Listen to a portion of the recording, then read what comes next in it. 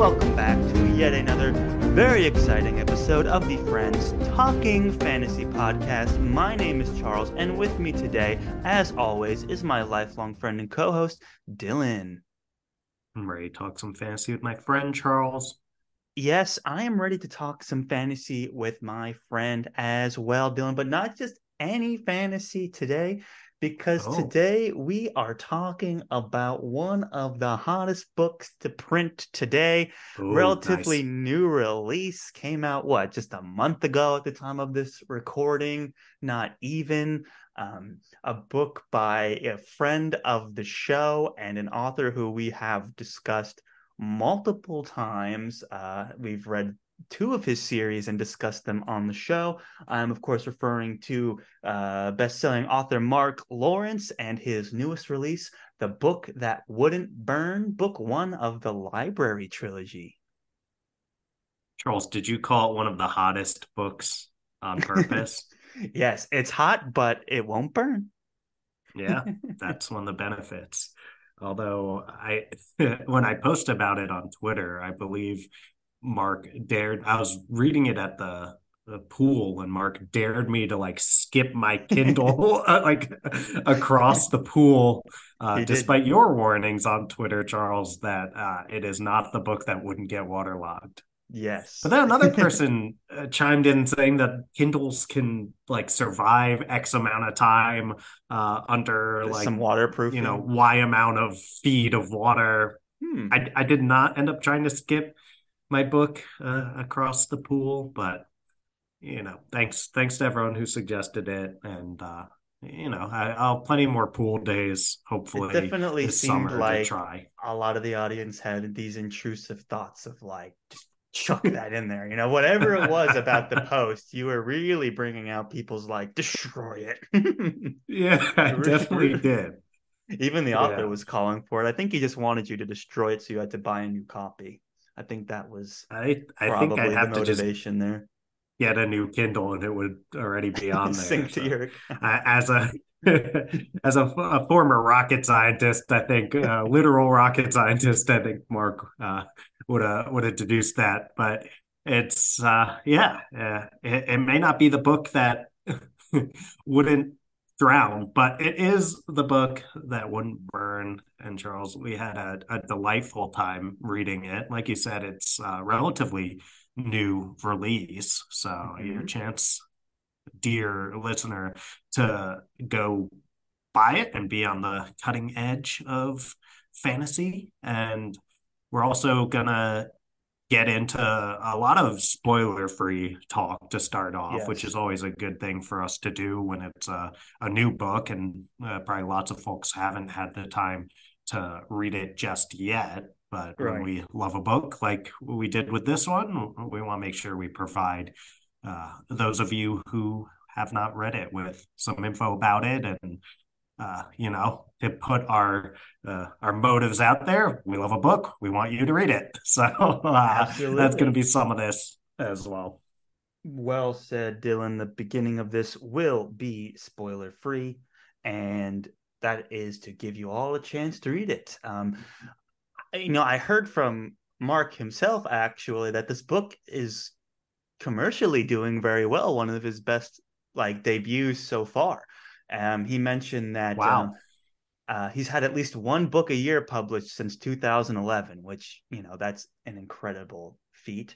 And this one is the first to get a reprint in hardcover, and it's on its fourth printing in the US just 16 days after launch. So, Mark has always been relatively transparent about the economy of Yeah. book Some retail and things interesting like blog that. posts about that. So this is just another thing where he's like, this is unusual and this is a very good thing. And it's very exciting. So we're super happy for him. This is well deserved for sure.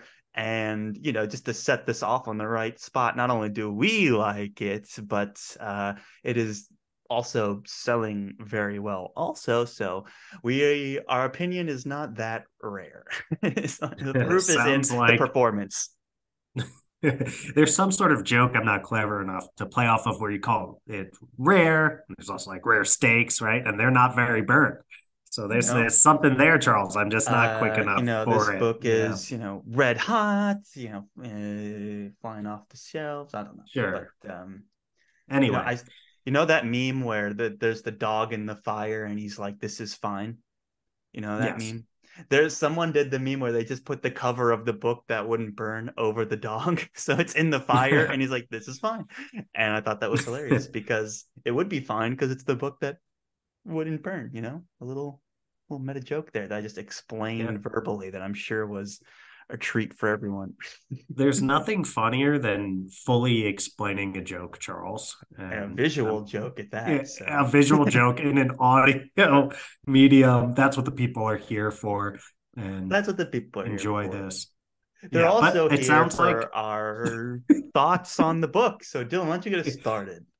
yeah. Well, I also want to say, I guess there's a lot of folks who will enjoy the second half of this episode, which will get into more of the spoiler Mm-hmm. territory because I guess a lot of folks have had the chance to go out, buy it, Yes. and I'm sure read it by now, and we're very excited about that. Yes. But And there is we'll stuff we start. want to talk about, have to talk Yes, about, that is super spoilery. So we are going to save that. we will, and I'll give you my patented, not really, Ooh. spoiler warning at We some should point patent during it. this That way episode. you have the patent for spoiler warnings. I don't think I'm ready to go through whatever process. Maybe we could like trademark turn this down in your headphones. We could Maybe. probably trademark your phrase of turning of Yeah. like spoiler warning, turn this down, that kind of thing. I think you're right. I think we could do that. Would be more probable to succeed, but Yes. who knows? You never know. Yeah. But All right. we're here today. Book that wouldn't burn. Mark Lawrence's latest debut. We're no stranger to Mark. We've read a bunch of his work. We've talked about The Prince of Thorns on the show. We did the whole Book of the Ancestor trilogy, starting with Red Sister on this show. And then, Dylan, you've gone and read a couple other series outside of that as Mm-hmm. well. So we've also had the privilege of interviewing Mark on the show not that long ago in anticipation of this book's release. And so we're really, what's interesting to us is coming in and seeing like, okay, this guy's released a book a year since 2011. Like this is his latest book, 2023. How, like, what's made this book so successful and like what makes it so successful in the large library of Mark Lawrence's Nice. release. Dylan, what, yes, thank you. What do you think is the key to the like the recipe for success here? Yeah. Well, the more boring version of this answer, which I think I'll lead with, and I also think there's like specific things about this book, but I think it's just Mark's consistency, both in his release schedule Mm-hmm. and the quality of his books. Like, I Mm-hmm. think people have come to know, hey, if Mark is publishing a book, we know it's going to be good. And Right. that's, I know, like a very boring answer. Like, Mark writes good books and people want to read them. And now it's been a long time of Mark writing good books, and he wrote another book. So people want to read it. So, Right. I mean, like that's part of the answer for sure. As to the book that wouldn't burn in particular, I think you see Mark going into like exploring a lot of these ideas in a way that maybe he wasn't emphasizing as much in like you think of Prince of Thorns, which we talked about his debut. I think that was just I mean he wrote that not even really wanting to publish it, and then it was very like action packed and very fun, I would say. Obviously there's a lot Mhm. of dark stuff in it, but I would say there's a lot of like really entertaining fun stuff in it that takes the front seat. It's not exploring ideas at the level of the book that wouldn't burn. Well, the book that wouldn't burn, it sounds like it's sitting at a crossroads of like we still have this fun entertaining stuff. I know Mark was on the episode, he was like, hey, this is still going to have your explosions and your fights and those kind of things, but Hmm. also going to get into the idea of like, what does it mean when you have access to all of this information, this giant library, and also Right. exploring these ideas of, I mean, we won't get into any spoilers around it, but like discrimination and xenophobia and that kind of stuff, which is super relevant to our times and on people's minds. I think Mark, you know, he's going to deliver an entertaining book. That's Hmm. for sure. And I think you're bringing in some of these people who are looking for some of those capital L literature themes to be present too. And I think it Hmm. delivers on both of those, which is a really hard balance. It's a very tight, what do they call it? Like a hard line to walk. It's Hmm. not easy, but Mark pulls it off. Hmm. And the reviews have been rave reviews, including ours. So Right. uh, Right. I, I'm not surprised that people are A, enjoying this, and B, buying this a lot. I agree completely. Like with the book that wouldn't burn, you get everything that Mark Lawrence is noted for, which is a really interesting setting with some kind of sci-fi elements built into it. You get a really unique main character. You get those action points, but where this book kind of breaks off is that Mark Lawrence deliberately kind of delves into more of his thematic development. I'd say more so than any other book that he's written that I've read of his in the past. And certainly he's always got these strong themes of, you know, friendship and violence and like knowledge and like you can like the cost of pursuing knowledge or having too much knowledge and things like that. He's you know he's is a scientist mathematician by trade, so a lot of that is really well woven into his themes. And then now here's a story about knowledge. The setting is a library where all like more knowledge than the people today even are aware that exists is kept in this library, and what that means for society and how it's controlled and how it's like shared and how it's understood and used. And it just allows him to explore a lot more of these complex themes. He weaves in a in a romance, I'll say, that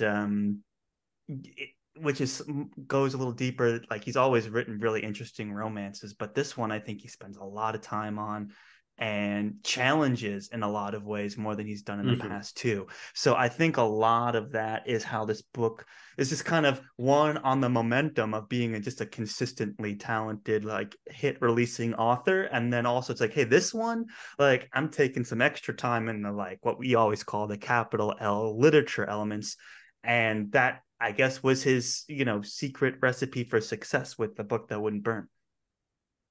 That's well said, Charles. And I like what you're getting at with these themes around having all this information that all tells kind of different sides of a story. And I think in today's day and age where you can find pretty much like information, be it accurate or not, on the internet that supports Right. any sort of view or any way Right. of Right. seeing just about any issue. Mark dives into that to some extent with this idea of a giant library with a preposterous amount of information where whatever story you want to tell about the past, about things that are currently going on in society or what have you, you can find a book that Right. supports that because there's so many, and you Right. can.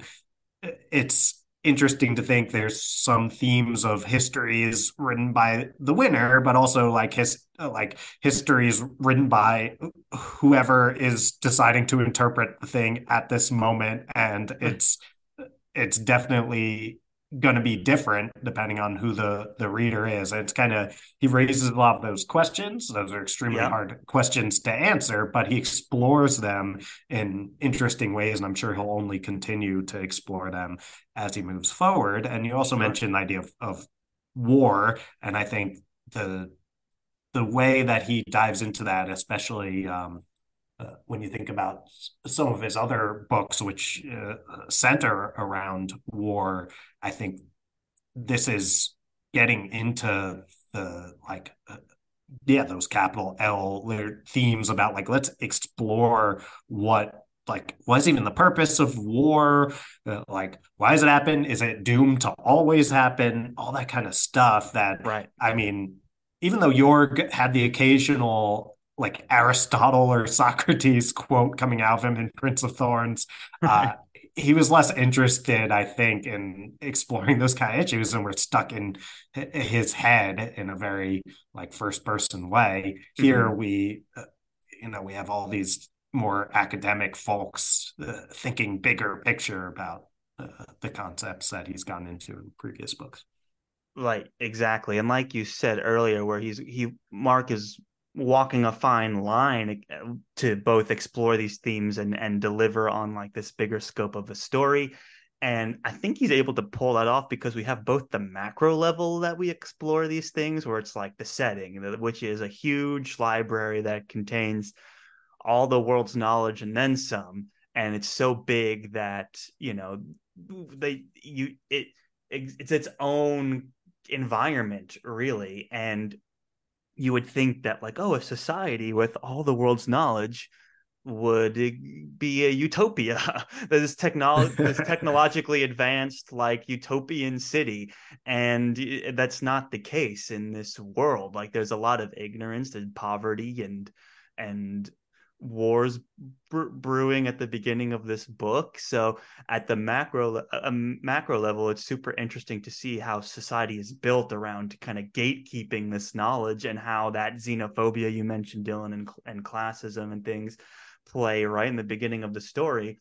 But then you have the micro level as well with our main character Lavira, who's kind of born on the outside, in the dust, is growing beans. Literally. That's yeah, literally. That's how we meet her, and then she gets introduced to this greater world. She didn't know how to read. She didn't really understand what like a book was or what society was, and then she's going through the process of learning about the library and working as a quote librarian and being part of that world is how the book kind of kicks off. And then the relationships that she builds with her unique perspective as an outsider coming in, and just how she's received in the city and everything like that. You get both sides, and to me that's when it comes to walking that line, like you mentioned, it's really what sells the book. And why people, I think a lot of reviewers are like, oh, Mark Lawrence's themes in this book are so good. And I think that's the main reason why he's able to hit both levels, the personal and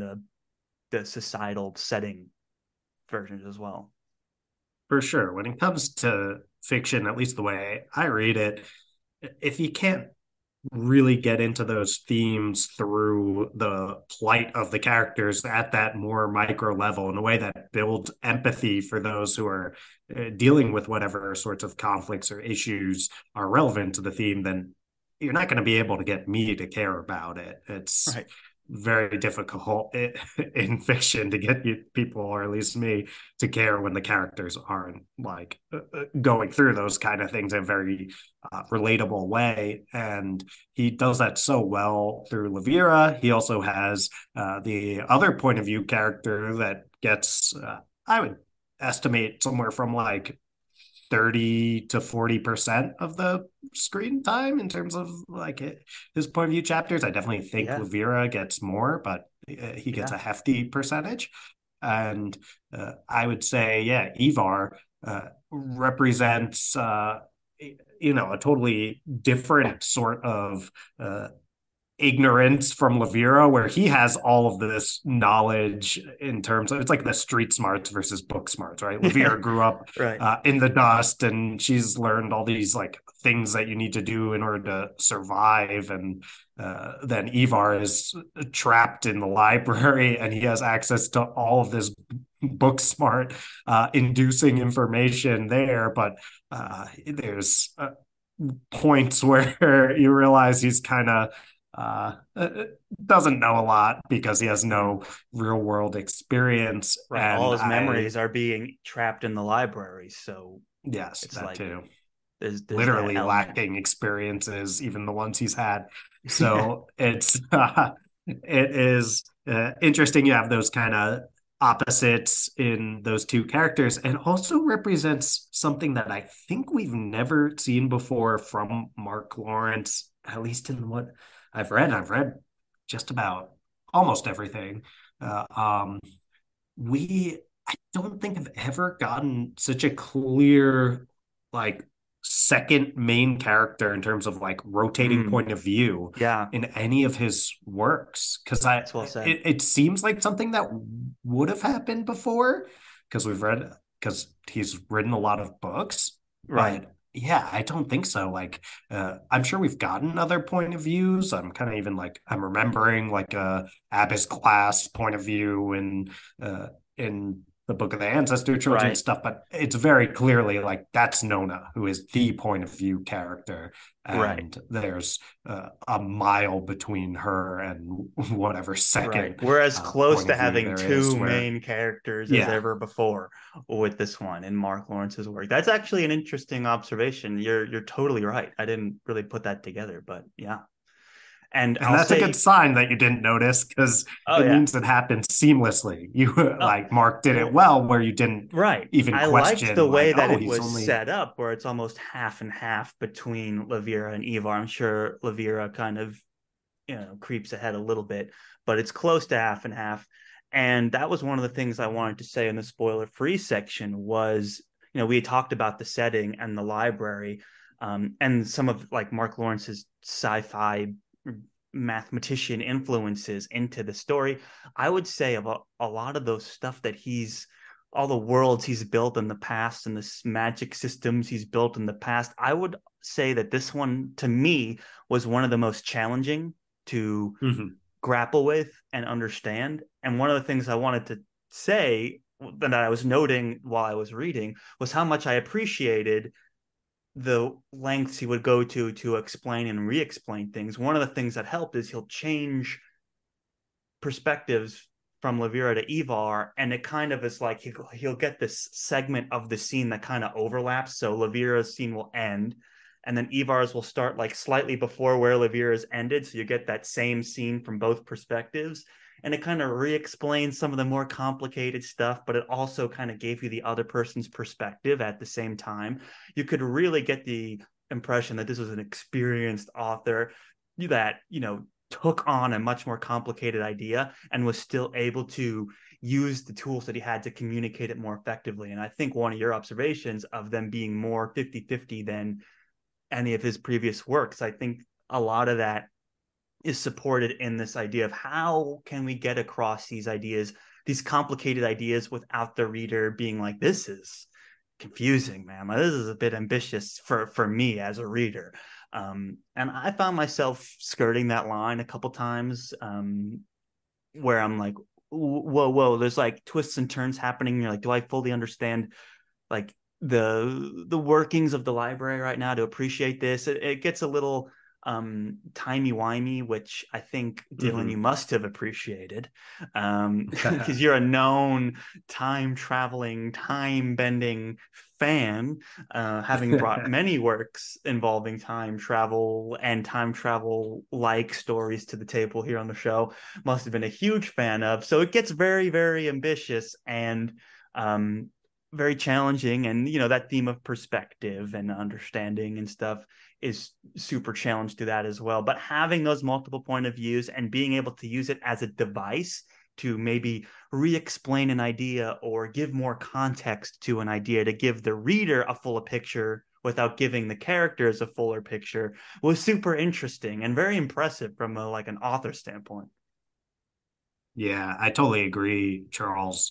I think ambitious is a great word for it. Definitely bites off a lot when it comes to the magical and fantastical elements of this book. Where if you think of the role of magic in, let's say, a, the like, let's say in Prince of Thorns, it's definitely on the like low fantasy side of things, and there's nothing super uh, potentially confusing that needs to like that needs to dive into there. If you think of the magic system in the Book of the Ancestor, it's kind of more a hard magic system to it. Like there's these, I think it's four like different classes sort Mhm. of people that have different powers, and then there's also other people who have kind of more like mage type powers, and it's And the like, all right, setting's an we ice can, planet where you can only live on the equator because that's where the sun shines through, like yeah, that kind of we stuff. can easily, yeah, easily digest that. And it's great to see Mark diving into something that is more ambitious, as you say. It's also the Flexing his book muscles has too. a, yeah, the book has a much more the phantasmagorical, like dreamlike. Okay, You like that word, Charles? here we go. It's yeah, yeah. It's got much more sort of like surrealist feel to Hmm. it than does any of Mark's previous work that I've read. Right, there is, Fair. especially like as we go further into this book, and I don't want to get into anything that'd be spoilery right now, but Right. yeah, I don't know. It's interesting because there's kind of this like, yeah, surrealist is the world, not word, not to the extent of it not making sense. Like Right. I remember I watched a movie that maybe and some of you folks enjoyed, but I did not, called Mulholland Drive. I don't know if you Classic, but know that I fall one. in the It's same like, realm as you a lot of with that. I think I know where you're going. yeah, right. That's like surrealist to the point where I'm like, none of this makes sense. And I'm so taken out of it that I don't care about the characters. I don't care about anything that's going on. Like Mulholland Drive completely lost me. And when people talk about why they enjoy it, like I had a friend who said, well, it's like being in a nightmare. It's like, I don't enjoy nightmares. Like, but they're like, it was so like all over the place. And like the not making sense of it is like unsettling in a way. I was like, that's not my thing. It's like the book that wouldn't burn gives you some of that like dreamlike feeling to it without straying into the this isn't making sense, and that goes Right. to the power of Mark, as you were describing, to oh, explain things without taking you out of Right. the character or what's actually Right. happening, which is And another what's delicate interesting is balance. there's a lot we don't and the characters don't know about things like the library and how it works, and they're kind of guessing along just as we are. So somehow that still feels like they're testing, they're experimenting, they're coming up with theories on what's happening and on what's going on around them. So even though it could easily be this surreal like, whoa, we're like, I'm in the present and the future and the past all at once. It's like it's like no, there's actually theories that they're drawing from, and they're coming to conclusions and they're figuring it out.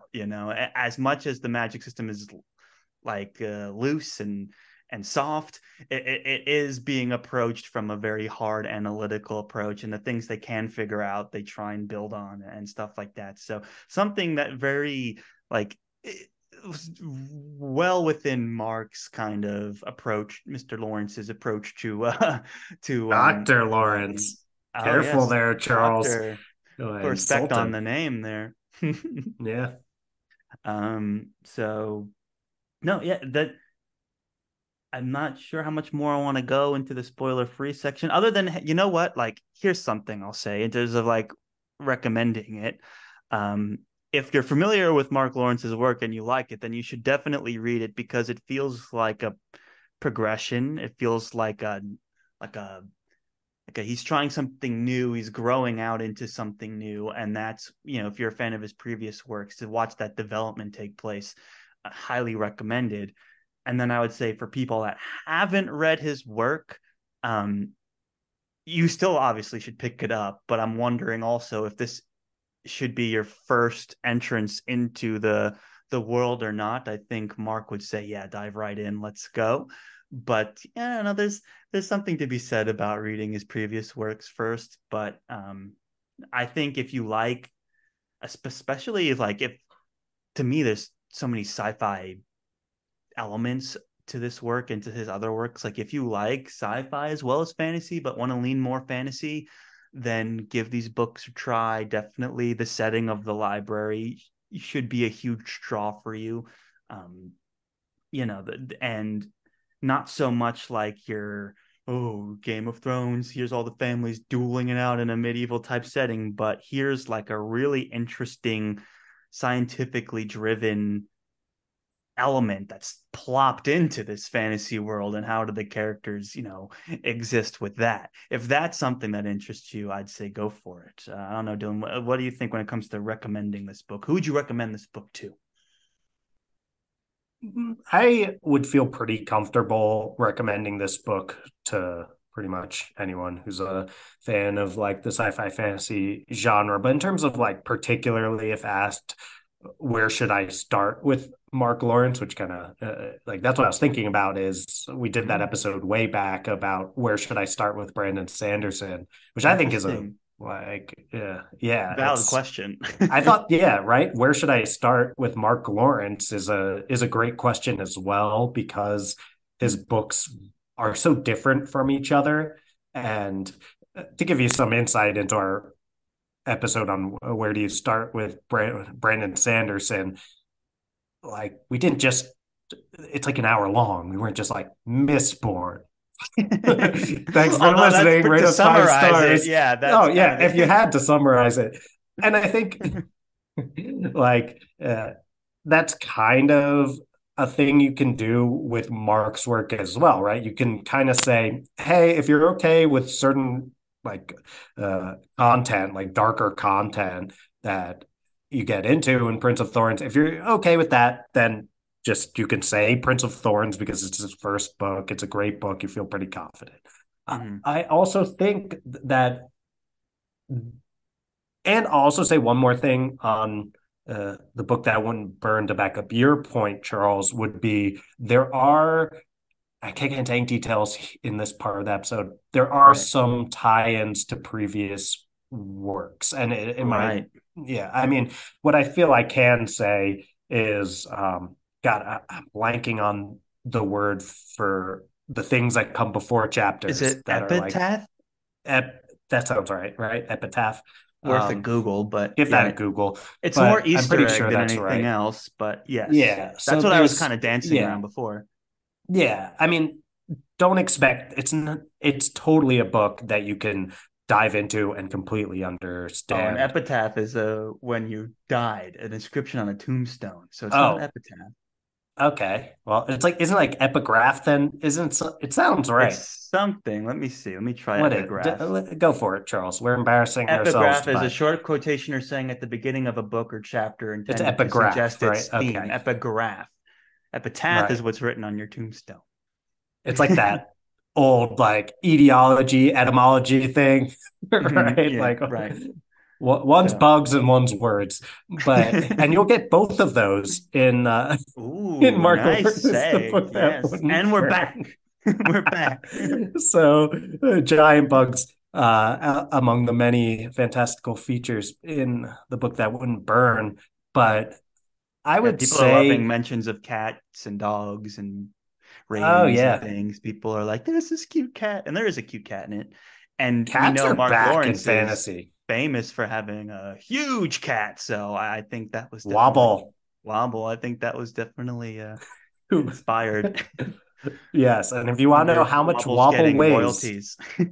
we asked him that in like an episode years ago, and Right, we when we did. wrote him some questions, and he wrote back. But uh, anyway, trying to say there are Easter eggs is a better word for it than, or Mm. phrase for it than like tie-ins, because uh, it's really mostly the epigraphs Mm. that have these things in them, but you do appreciate it more, I think, if you've read his And it previous works. But suggests that his works are somehow connected, there is which a Lawrence verse. I won't there get is a into the Lawrence details, verse, but right? there's certainly So a Lawrence verse. if you wanted to, like, it doesn't do anything to affect the story that you're reading. It makes it slightly more interesting, and it's fun for fans of Lawrence's work to to recognize those Easter eggs, but it shouldn't prevent you from if you really want to read Book That Wouldn't Burn, you're like, but do I have to read Prince of Thorns first? Like, no, if you want to Definitely not. read it, man. Like, Yeah. don't hold up, don't wait. Yeah. And there's certainly people that I would recommend the book that wouldn't burn to before I would recommend uh, the other work, just based on, hey, what kind of themes would this Sure, person be interested in? And graphic especially if the content. person is someone who, yeah, and there's the graphic content and like Prince of Thorns that isn't as much in this one, which I think gets, for the record, like I do think Prince of Thorns gets like uh, treated more harshly than it actually is in terms of the graphic content. It's like if you can Right. read A Song of Ice and Fire, you can definitely Oh, read Prince of yeah. Thorns, Oh, which yeah. sometimes you'd think, based on what some people say, that's not the case, but Yeah. it's certainly the case. I think Eorg is Um, just more in your face with it, even though way sure. worse stuff and more horrifying, And you're in his creatively head. graphic stuff happens in Game of Thrones. It still The is first Eorg is person like, makes a big difference. I'm gonna graphically kill this person because that's what I do. And then you're like, oh, that's makes me Here I mad. go killing again. But Here I it's go stabbing again. I think that it's also the first person makes a big difference in how people Yes. react to the same Yeah. events. Mhm. But anyway, I think that you want to get a sense. I would say this is the book that leans closest to that capital L literature and its exploration of themes. And if that Mhm. is the kind of reader that someone is, I recommend this sooner than I would recommend his other work. But there's plenty of times I recommend the Book of the Ancestor. I actually think, like, of all of his work, Red Sister might be my favorite book of the whole That bunch. might also be a good enough balance that it would be one of the more like widely accepted because Mm-hmm. Prince of Thorns probably my one I would recommend first, but there is that graphic content nature. This one I would happily recommend too, but it also is asking a bit more in terms of understanding this what's going on. I think Red Sister's kind of somewhere in between the two, so it's a bit more widely easier to recommend. Yeah. That's an interesting And point. there's also Impossible Times trilogy, Which which is is on like my short I list. you gotta check it out, Charles. And that one gets really timey-wimey, I'll tell you that. And I think that I would recommend that one to I always recommend it to big fans of Stranger Things. Because Yeah. I'm like, oh, you love Stranger Things? You're gonna love Impossible Times because it's got, especially the first book, it's got a group of kids that play Dungeons and Dragons in a way that ties into the story, and it's also got kind of that like that same feel of the group of kids that are like taking on something very serious, but also like it's a little hijinky feeling because they're kids. Like Mm. feels sort of those earlier seasons of Stranger Things vibes. But yeah, I don't know. It's an interesting question and one that we probably could do a whole episode on, the same way that we did with Brandon Sanderson's work. I know Mark, much like Brandon Sanderson, has a blog post somewhere that you can find. Somewhere you can find it on his website, I'm Yeah. sure, where he says where to start. And I think it kind of takes a similar approach where it's like, do you like this? Start with this book. Do you like His that? blog Start is with that book. excellent, by the way. It's like him and Sanderson have two of like the best blogs in the game, where Mark Lawrence is very transparent about the advice he gives and like the details he goes into. It's really insightful stuff on there. And then also you get the Spiffbo stuff that he champions as well. So that's the self-published fantasy blog off that he like spearheads as well. So definitely worth checking that out too. Just a side note, For if you're gonna sure. bring up the blog. Yeah. Check it out. I think if you haven't checked out the book that wouldn't burn, then that is a great thing to go do. Mm, And we wholeheartedly recommend it. And I well think said. with that, Charles, shall we give the non trademarked spoiler warning and get into with the time we do have left? Well, I guess we'll probably have to keep it pretty high level. Just looking at the clock over here, but Right. there's some stuff we definitely want to dive into for those looking for the deeper cut spoiler side and stuff that you and I should talk about because we haven't talked in depth about this book. We have Yeah, we not. saved it for the pod as we like to Saved do. it for the pod. So yeah, Yeah. let's do it. Let's hear one of your famous patent pending, except not really, spoiler warnings, and we'll get right into it.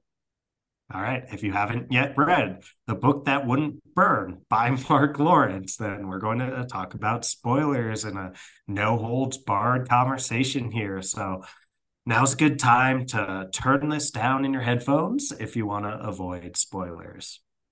Well said, Dylan. And here we It's are in really the just spoiler like a section. filibuster, by the way, for like I just talk long enough where there's like full time for someone to like Oh, for sure. stop, like I've been that stop guy, doing the like in my dishes car, like and listening like to the podcast, and someone being like, "Okay," right, and like to skip the. I'm like, spoilers. I'm like, oh, like trying to like right. unlock the phone and also not drive into something. So I So I try to appreciate yeah, that. go a little longer than I might go if I were just right. Because I could just say, all right, we're going to talk about spoilers now. But Let's you need go. the person Yeah, who's washing the dishes while they listen to a dry their podcast to be able to hands. like dry their hands and then Unlock click the pause. phone, hit Right. pause, and even Yeah. doing this shtick now, we're giving that little bit of Right. extra entertainment while also prolonging it. So if someone's really like, man, I'm like, My elbow hands are deep so scrubbing this wet. pot right now. Yeah, I am not ready. Or, oh man, I left my phone in the other room and I got my AirPods on and I got to like get up and go over there. It's like this is for you at this point because Right.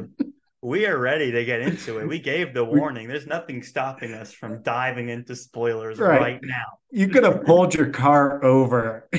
Just like nice and safe, like, you I know, and My intrusive thought just is to scream out a spoiler right now, but I still feel the pressure of like I don't want no, to. you can I scream it. still we're in You it can now, scream it. we're Just in scream it. it. Okay, Elvar's a Saba. There you go. Oh yeah, got him. Sorry Well, if you didn't make it. We gave you plenty of time. Well, is yeah. I mean, Ivar that's the a question, Saba right? That's or the is question. Lavira a Saba? Or We're are all we all Sabas Sabas. in a sense? Are we Or not no all one's a Sabas to Saba. No someone? one's a Saba. No In one's a the ideal Saba, or we're world. all Sabas. Mm, Well, we Nice. settled it. There we go. Thanks for listening. Yes, Five yes, stars that on is the Spotify. biggest. Yeah, 5 stars for sure. Go for it. Yeah. Spotify, go for it, and all that good stuff. But that twist to me is the thing I think we just got to jump right into now in the spoiler section here about that revelation. And that also essentially kind of reveals a lot of the themes that Mark Lawrence is working on when he talks about all this knowledge and then like xenophobia and things like that. It all kind of pays off. What were your thoughts when you read this reveal that they were two different species and they didn't know it and built this romantic connection only to then be like, oh, we're each other's enemies? What was that like for you? It definitely caught me off guard. Mm-hmm. I knew there was something coming. I know Mm-hmm. I've Right. read enough of Mark's work. I knew we were going to get some sort of reveal that was Mm-hmm. going to be surprising, entertaining, and all of that. Mm-hmm. But I I was totally off with my guess. My guess was that Levira was going to, in some way, be like a past version of Clovis, who's the only woman who's in the library in like among Ivar's siblings, right? Mm-hmm. And they both have this past of, oh, the Sabas killed my family and everyone, and now I hate them. And I'm like, huh, isn't that a weird coincidence that they both have the same backstory? And like Ivar knows Clovis really well and has almost had some sort of like stuff resembling romantic attraction to Clovis and blah blah blah. Right. None of that panned out at all. You were close. I mean, it Was was I? It was surprising to me too. There was some misdirection where, they meant there was the scene where Lavira and Ivar meet like the second time, and Lavira had her hair bleached by accident at one point in that chemical attack. And he was like, "Oh, your Yeah. hair." And I was like, okay, well, they obviously are seeing each other. But then they go on to do this thing of like, oh, we present sometimes what we are conscious about, and it can be perceived. And Yeah. I'm like, okay, like That's I kind of don't the get it, magical, but I'm mystical open to it. Yeah, you're right. side Exactly. of that's kind of what I'm getting at when I was in the spoiler free section talking about like there's more of this dreamlike, and mystical would have been a good word to have used then because I just kept saying dreamlike. I was so thrown off by your reaction to the word phantasmagorical. I was like, I gotta Kept thinking of keep Mulholland the Drive and vocab everything. down. Yeah. But yeah, there's sort of this like, oh, let's go with it, mystical aspect to that. And I think that Mark's reveal that they're both Sabas to the other person is much better than what I had in mind because it actually Oh like yeah. helps drive home the themes and or at least explore the themes because it's like, oh, Lavira thinks she hates Sabas.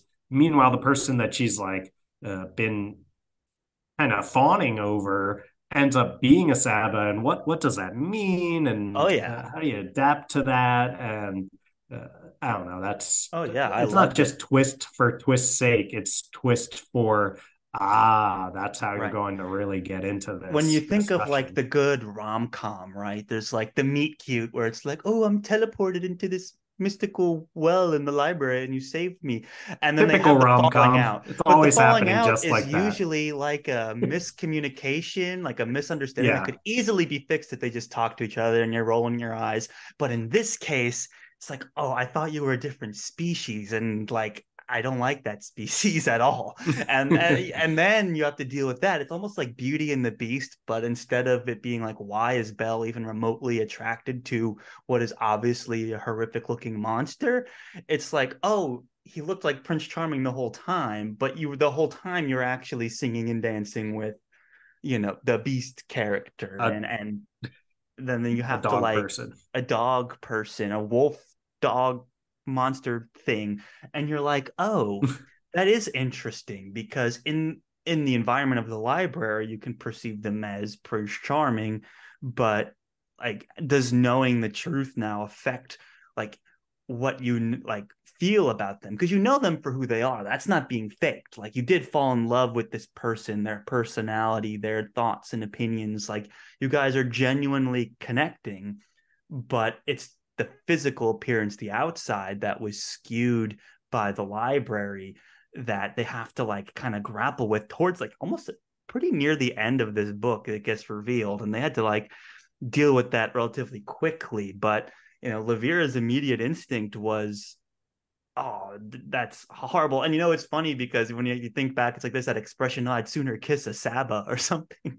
And Oh. it's like, well, you did unknowingly, but you did. So you think back on those times you said that, you're like, oh, it's kind of funny.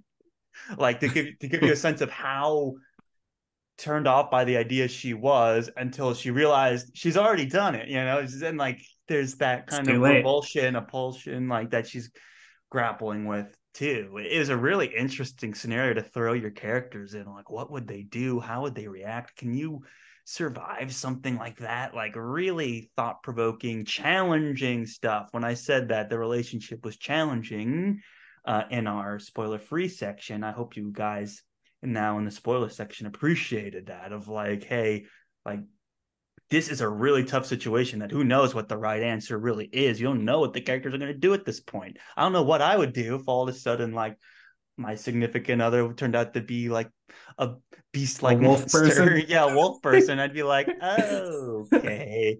I think it may be game over at that point, but is that just my bias, my Wow. xenophobia? I don't know. I don't know.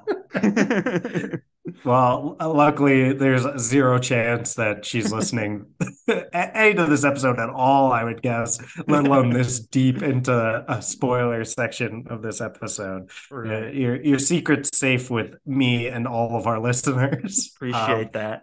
Yeah, of course. But uh, it's, yeah, first off, you can never unkiss a Saba. it's Mhm. over. Oh You yeah, did that's just the kind of person it. you are now, Right. you know. Although with some of the timey-wimey stuff, who knows sometimes, but it's True. once you kiss the Sabbath, you cannot kiss them. Yeah. I think, yeah, You could it's erase the moment where you did, but you're never going to forget. That's in your head oh, forever. Whether you undo the moment in the past or not, you still know. Even if it never and we happened, you know. still did it, you know, because it's you remember it. Even if it never Yeah. actually happened because you went back in time and erased it. Yeah. Interesting. That's a theme for you right there, Lawrence, if you're listening. You know, that's kind of interesting. Sure. I mean, yeah, Do that's something with a that, you check. know, write a best-selling book around Do something with that. that. Or I don't, you know. Good effort. Good effort there, Charles. Yeah, challenging is a good word for it. And I love how you compared it to your typical rom-com. We Mhm. all know, like you said, the miscommunication trope. And it's great to see when relationship drama comes out of something that's actually unique and interesting. And it's hard to say this word about someone finding out their lover is a wolf person, but realistic. But, realistic in the sense that if it happened, then the reactions would genuinely cause like difficulties without each person having to like they call it pass the idiot ball around like Mm. They do having call it to that. yeah, having to be just a total bozo to not be able to work this out immediately. And props to Mark for doing that. He's had romantic relationships in past books, many that I've enjoyed, but this one, especially in Book of the Ancestor, but Should we this call one this a is rom-com? I think it's not a comedy, but it follows the same formula in some for the ways, yeah, relationship. I do see that. There is a There is meet some cute. humor There in is this a book. There is humor. Oh, for sure. There's always some humor in Mark's books. This It's is kind of through as the close to lens a of, rom-com as we're gonna get for M. Law, Mark Lawrence, I would agree, as opposed to J Law, who as opposed to probably has J. been in Law. quite her share of romantic comedies. I Mm, think that, yeah, I mean, the comedy is always like the characters themselves being funny rather than like the prose trying to be funny for the most part. There's a good mm, line, I think, where like I was thinking about this when we are talking in the spoiler free section about Ivar having all of this knowledge, but also like not really knowing anything. right. He was talking about like the phrase came up like we're not in Kansas anymore, and he's like pontificating in his own mind about like, oh, some people think that Kansas was a real place, like others think it was like Atlantis or something, and Right, other right. people think it's more like a state of mind. And then it's like but Evar like agreed with those who thought it was a state, which is like hilarious. Oh, But right, like yeah. yeah, right. A I was state like, of oh, mind that's versus a right, state of country. exactly. But he He's said done like, that oh, I before. think Like in Kansas was a Prince of state. Thorns, they would sing American Pie, but then like mumble, like some of the words got lost. So it was like instead of put the Chevy to the levee, it was just like a weird mumble of words. And like so I was like, oh, this is kind of funny. And now we could talk about the Lawrence first, right? Because all we Right. kind of hinted at the Easter eggs and things, but we don't hear from York, we hear from his brother William, right? And then Mark Lawrence Yeah. himself. We got a few of these implications here that we exist somewhere in the late timeline, well after even Mark Lawrence, well after York. Although I think York takes place after Mark Lawrence. Mark Lawrence is the oldest, then William of Ancraft, and then what we've got in the library. Although depending Although on where Mark is you are in still, of time in the course, a very library, young man, oh, in his and prime. a fresh, bright new voice in the genre, Mm-hmm, mm-hmm. despite having published books since, what did you say, 2011? 2011. So then I think, yeah, the implication, I assume, is that all of these books could be found somewhere in the library, right? You could Right. find a Mark Lawrence book in the library. Right. Prince of Could Thorns you, is in the library. William right? Ancraft's journals are in the library. Like Yeah. And there's, yeah, it's it's hard to get into the Lawrence verse too much without discussing spoilers from other books, which we always That's try to fair. We avoid. should not But spoil yeah, others' books. we can talk a little, maybe rather than being like, scholars of the Lawrence verse, we can talk a little more about our own personal reactions to it, which is kind of interesting. Which I remember you, because you were listening to the audiobook, you Yeah. texted me when you got to the part and you're like, did that say Will Ancraft? Yeah. Like, because That's I I could was like, imagine what? you like rewind using like the rewind 15 seconds and being like, that he's saying it like, or so that the woman who's Right, narrating narrating it, it.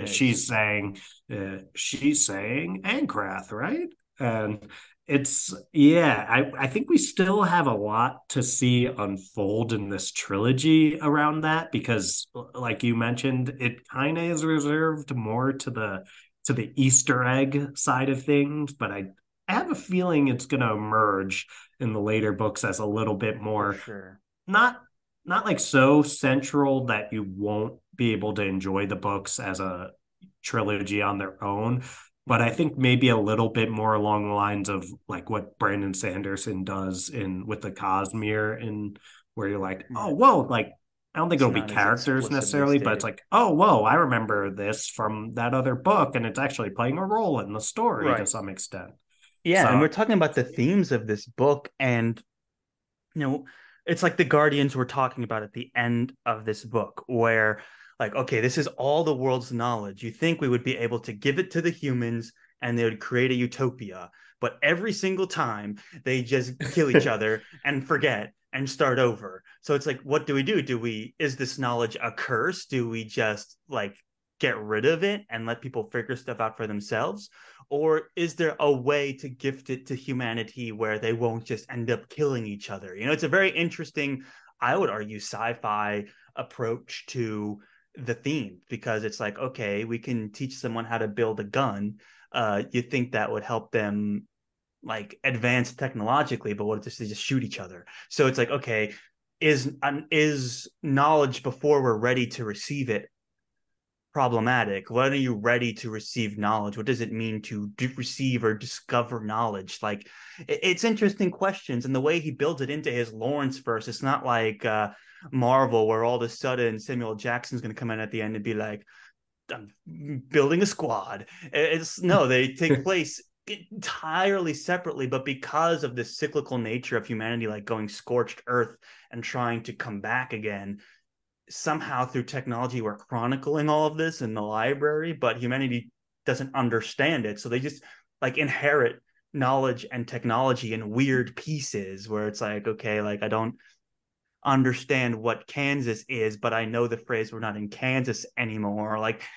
And then there's technological implications of figuring out certain things with technology, like guns is an example in this book, and there's other examples in other books that, to keep it fair to people that may have not read other Mark Lawrence books, I won't get into, but a lot of his settings have this super like technology influence to them, but they're always mhm. exactly like this, where it's like technology exists, but it's almost mystical in its existence. It may as well be magic to the people in the story, because they don't understand how circuits work and electricity works and like electric doors and computers and holograms and space travel. Like, it's all that's equally treated as the mystical stuff, which also happens in a lot of his books. And some of them have roots in some of the science stuff. So I feel like that's a sense of, it's more a universe in its theme than it is a universe in its storytelling, if that makes sense. It's the theme of like, hey, like the Prince of Thorns story can happen and all those characters can exist and live, and then we can just start all over. Like Mark Lawrence can exist, and then we can move past that. It's like we're not just building closer and closer to utopia, to the point where technology has made everything so much better that we're all wearing like silver jumpsuits and floating around like the Jetsons. It's no, it leads to this cyclical nature of abuse and destruction.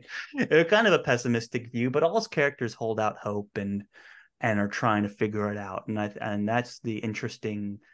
It's just such a Mark Lawrence thing to try and take in and understand. It's challenging in parts, but it's also like it's pretty poignant and thoughtful too. So that's what I get from Definitely. those Easter eggs in the Lawrence verse. I like what you talk about with how Mark has the use of science as magic essentially Mm-hmm. through the ignorance of the characters. It can be Right. perceived that way, things that are Right. mundane to us now. And it's fine. There's a Arthur C. Clarke quote, like author of 2001 A Space Odyssey. Mm-hmm. And it's magic's just science that we don't understand yet. And no one's work Mm, in well said. contemporary fantasy better exemplifies that than Marx in like all the best Mm-hmm. ways. And it's really interesting to see plays out really well in this book, and I'm sure it will in the rest of the series.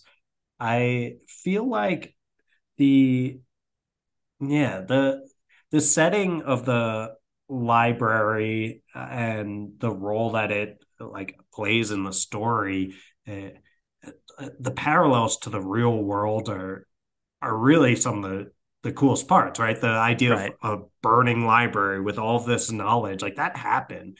The Library of Alexandria is still this famous thing about how we lost all of this knowledge, and it is this Mm-hmm. idea of like losing tons of knowledge and trying to start over. Like it's played out, and you can probably read about that in the actual library of this fantasy novel because it has Right. all this information. And I Mm-hmm. think, yeah, the we talked about this some in the spoiler free section. It's like the the idea of having almost too much knowledge is it's like this is like a I could find a much better quote, I'm sure, to describe this, but this is the only one I can think of right now. And it's not deep at all, but it's like uh, in football, sometimes we'll say, if you got two quarterbacks, you have no quarterbacks. Because like you need one really good quarterback, not like Right. two that are competing for it. But it's like if you have too much knowledge, you almost have like no actual knowledge that you can have with certainty Right. in the way of like, if And anything, it lends itself to this like there's the king who uh, is basically like just wants the library to be about, oh, there's books of so many different kinds that can support anything. Find me the books that support my own like right. propaganda and Right. use that. And that's And the interesting thing about knowledge. It's like not like there's this responsibility that comes with receiving and understanding knowledge, right? Because what's interesting is you can just drop Wikipedia in the laps of some society, but like in this book, the nobility is kind of gatekeeping knowledge as a right. resource to control, and they're purposefully abusing it to stay in power in certain cases. And that's a really interesting piece to Mark Lawrence's themes across many of his works, is like, if you don't earn, or you're not responsible for the knowledge that you receive and it's just dropped in your lap, it's dangerous at that point because anything could happen, and people can abuse it, and things like that. So there is certainly that element of using it as a resource to control. When you have like, hey, here's all the knowledge of all of our futures and pasts, and like things that alternate universes, like we have literally everything, like Wikipedia, like interdimensional Wikipedia, like we've got it. You think we'd be able to, get people out of the dust and stop growing beans in the desert? No, they still do that. Like, I'm going to be king, and they're going to live out there in the dust, and I'm not really interested in helping them. I'm just trying to kill my enemies. So that's kind of the interesting other piece to that, is the responsibility of owning knowledge and the role of the librarian and how political it becomes, and the exploration around that, and just trying to understand what's even going on. Is this a conspiracy? So that's, Yeah.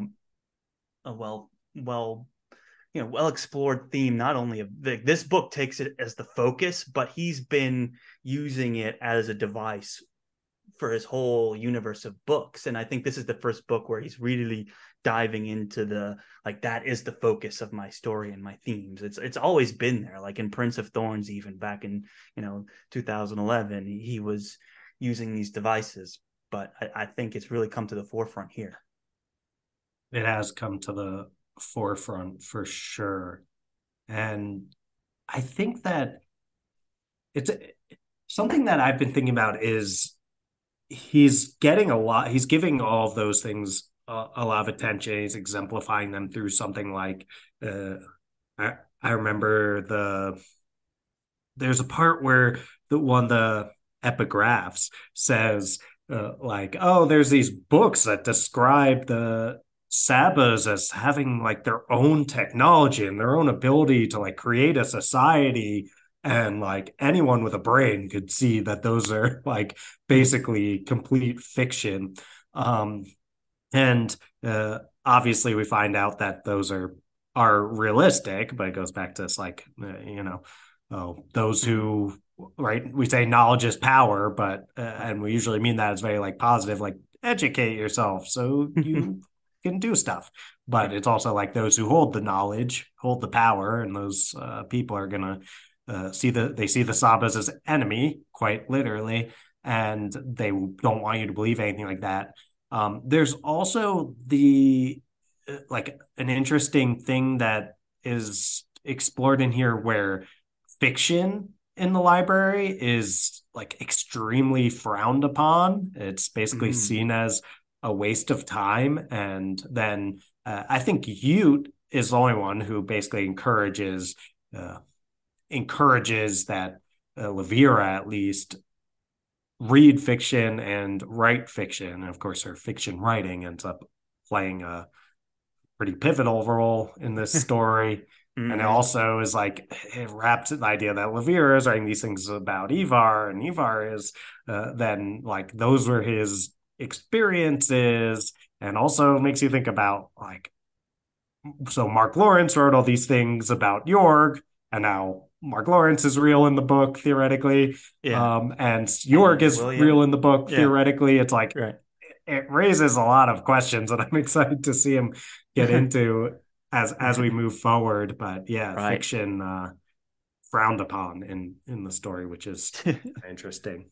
A bit tongue in cheek from Mark. And I read recently he submitted the third book in this trilogy to his editors already. So I think we're going to get a pretty steady release for these books as well. So we can rest easy that, we'll get the full story in the next couple years as he continues his regular release schedule, which mad props to that, especially in the fantasy genre. That can be a hard thing to do to release reliably, but it's well appreciated. And Lawrence Sanderson, those guys are like at the top of that game. So well respected. And I'm looking forward to seeing where that goes. Like you said, Dylan, he's opened up a whole can of worms, and even the ending of this book is really just like the kickoff of, hey, we're forming the squad, and here's the mission that we're gonna go on. And you're like, oh, okay, like let's see where this goes. Who knows? But the way Lawrence is taking on this grander stance of his whole universe and kind of revealing more of how that timey-wimey technology sharing aspect will actually work, where it's remained such a mystery for so long, I think will only build the notoriety for the series. And he's got some strong characters, and he's hitting hard with book one. So I'm looking forward to seeing where this goes. Yeah, and I know where we will go, Charles, to the Mm-hmm. bookstores to pick up the next book in this series. Oh, yeah. I absolutely agree. That's a future you can guarantee. Nice. Uh, I think that, Charles, we're probably getting to the point here where we're significantly over that hour mark. We might have to make the this episode a part of the past before too long. Yeah, well, it's already, a part of the past, but it's our future as well. So something to Well, consider out there for all you timey-wimey fans out there. You know what's also in our future and also our present is that sweet, sweet outro music. What do you say? let's get that sweet, sweet outro music pumping in the present, Charles. Here we go. Let's see I if did know. I there's have noticed, like old school fantasy writers, like Tolkien. Tolkien loved using the word presently. Did you notice He that did. when I we like did read that? notice It's that. like, I did which notice is that. such a weird word, Yeah. presently, He because used it's it like, a lot. when would you need to say that? Like, if you just say it, then isn't it assumed that it's Well, I think presently? Mark Like, Lawrence really needs to clarify, like, wait, where are we right now? right. Well, Mark has enough stuff going on in the past and the future in a lot of his books that I guess presently would play a role, but He's gonna have like a he manages Spaceballs to. moment where they're like, "Where are we? We're in the now. When? Yesterday? Now?" You know that scene from Spaceballs Well, where they, yeah, it's well, who's on first? yeah, But I think, exactly. yeah, somehow manages to. I don't think he used the word presently once, and he still makes it clear where we are in the timeline. Well, Tolkien, no time travel, needed to say presently. Like, Hmm. I can only imagine how many times Well, in that you series. can't argue with the results of the Lord of the Rings, so maybe that's that ingredient Mark's missing. You know, but maybe he needs to say Well, presently. if Yeah, he gotta says ask yourself. presently a bit more, maybe all these books will be made into massive motion pictures directed by Peter Jackson. Literary, some of the most famous works of fiction ever created, for over 50 years and still at the top of everyone's fantasy lists and this and that. Hey, Created a whole we'll genre, see in 50 arguably. years. Yeah, we'll Maybe see in these 50 will, years. yeah. I'm feeling good for Mark's chances. So let's actually get that outro music pumping now. Since we already did the whole charade, I'm just going to hit play here. Let's Thank do it you presently. all. Let's do it presently, right now. Thank you all, one and all, for listening to yet another very exciting episode of the Friends Talking Fantasy Podcast. And if you think about it, Dylan, people listening to this episode later, where it's like, we've already played the outro music, but it's their present, our past, and someone actively listening to this beginning of the episode, it's their future. So it's all about perspective. You're not really like a wolf creature, are you? Because you have to tell me if you like describe yourself in the mirror, just so I'm clear. No, don't do that. I think you more concerned about your partner, Charles. There was some. No I concern. figure if you find out I'm a wolf person, we'll probably still be friends, and Oh, we we can could still keep record recording the episodes and podcast. stuff. Yeah, I yeah, think it's yeah. more like your partner that you'd be worried Yeah. about That finding would that out. be a bit more like troublesome, but we'll get there when we get there. For now, it's great. And Things are for great. thank you. Speaking Neither of of you are great, wolf you people. guys are great. The listeners for listening Nice. to yet another very exciting episode of the Friends Talking Fantasy Podcast. If you like what you heard today, let us know over on social media. That's at the FTF Podcast on Instagram and at the FTF Podcast with a number 1 on the end for Twitter. Now, Dylan, if they like what they heard today and they want to support the show even more than engaging with us over on social media, what can they do? Toss 5 stars to our podcast, which you can do over on Spotify. Just 2 clicks over at the top of the Friends Talking Fantasy podcast feed, and it helps us so much when you do that. You can also leave a 5-star rating and or review on Apple Podcasts. And anytime we see those, it puts a smile on my face and presumably on Charles's face as well. But just listening is more than enough. Thank you so much for doing that. Yes, just listening more than enough. Dylan, rest assured, a smile is on my face just thinking about all those wonderful listeners. Thank you all so much for making it to the end. We greatly appreciate it. And as always, go forth and conquer, friends.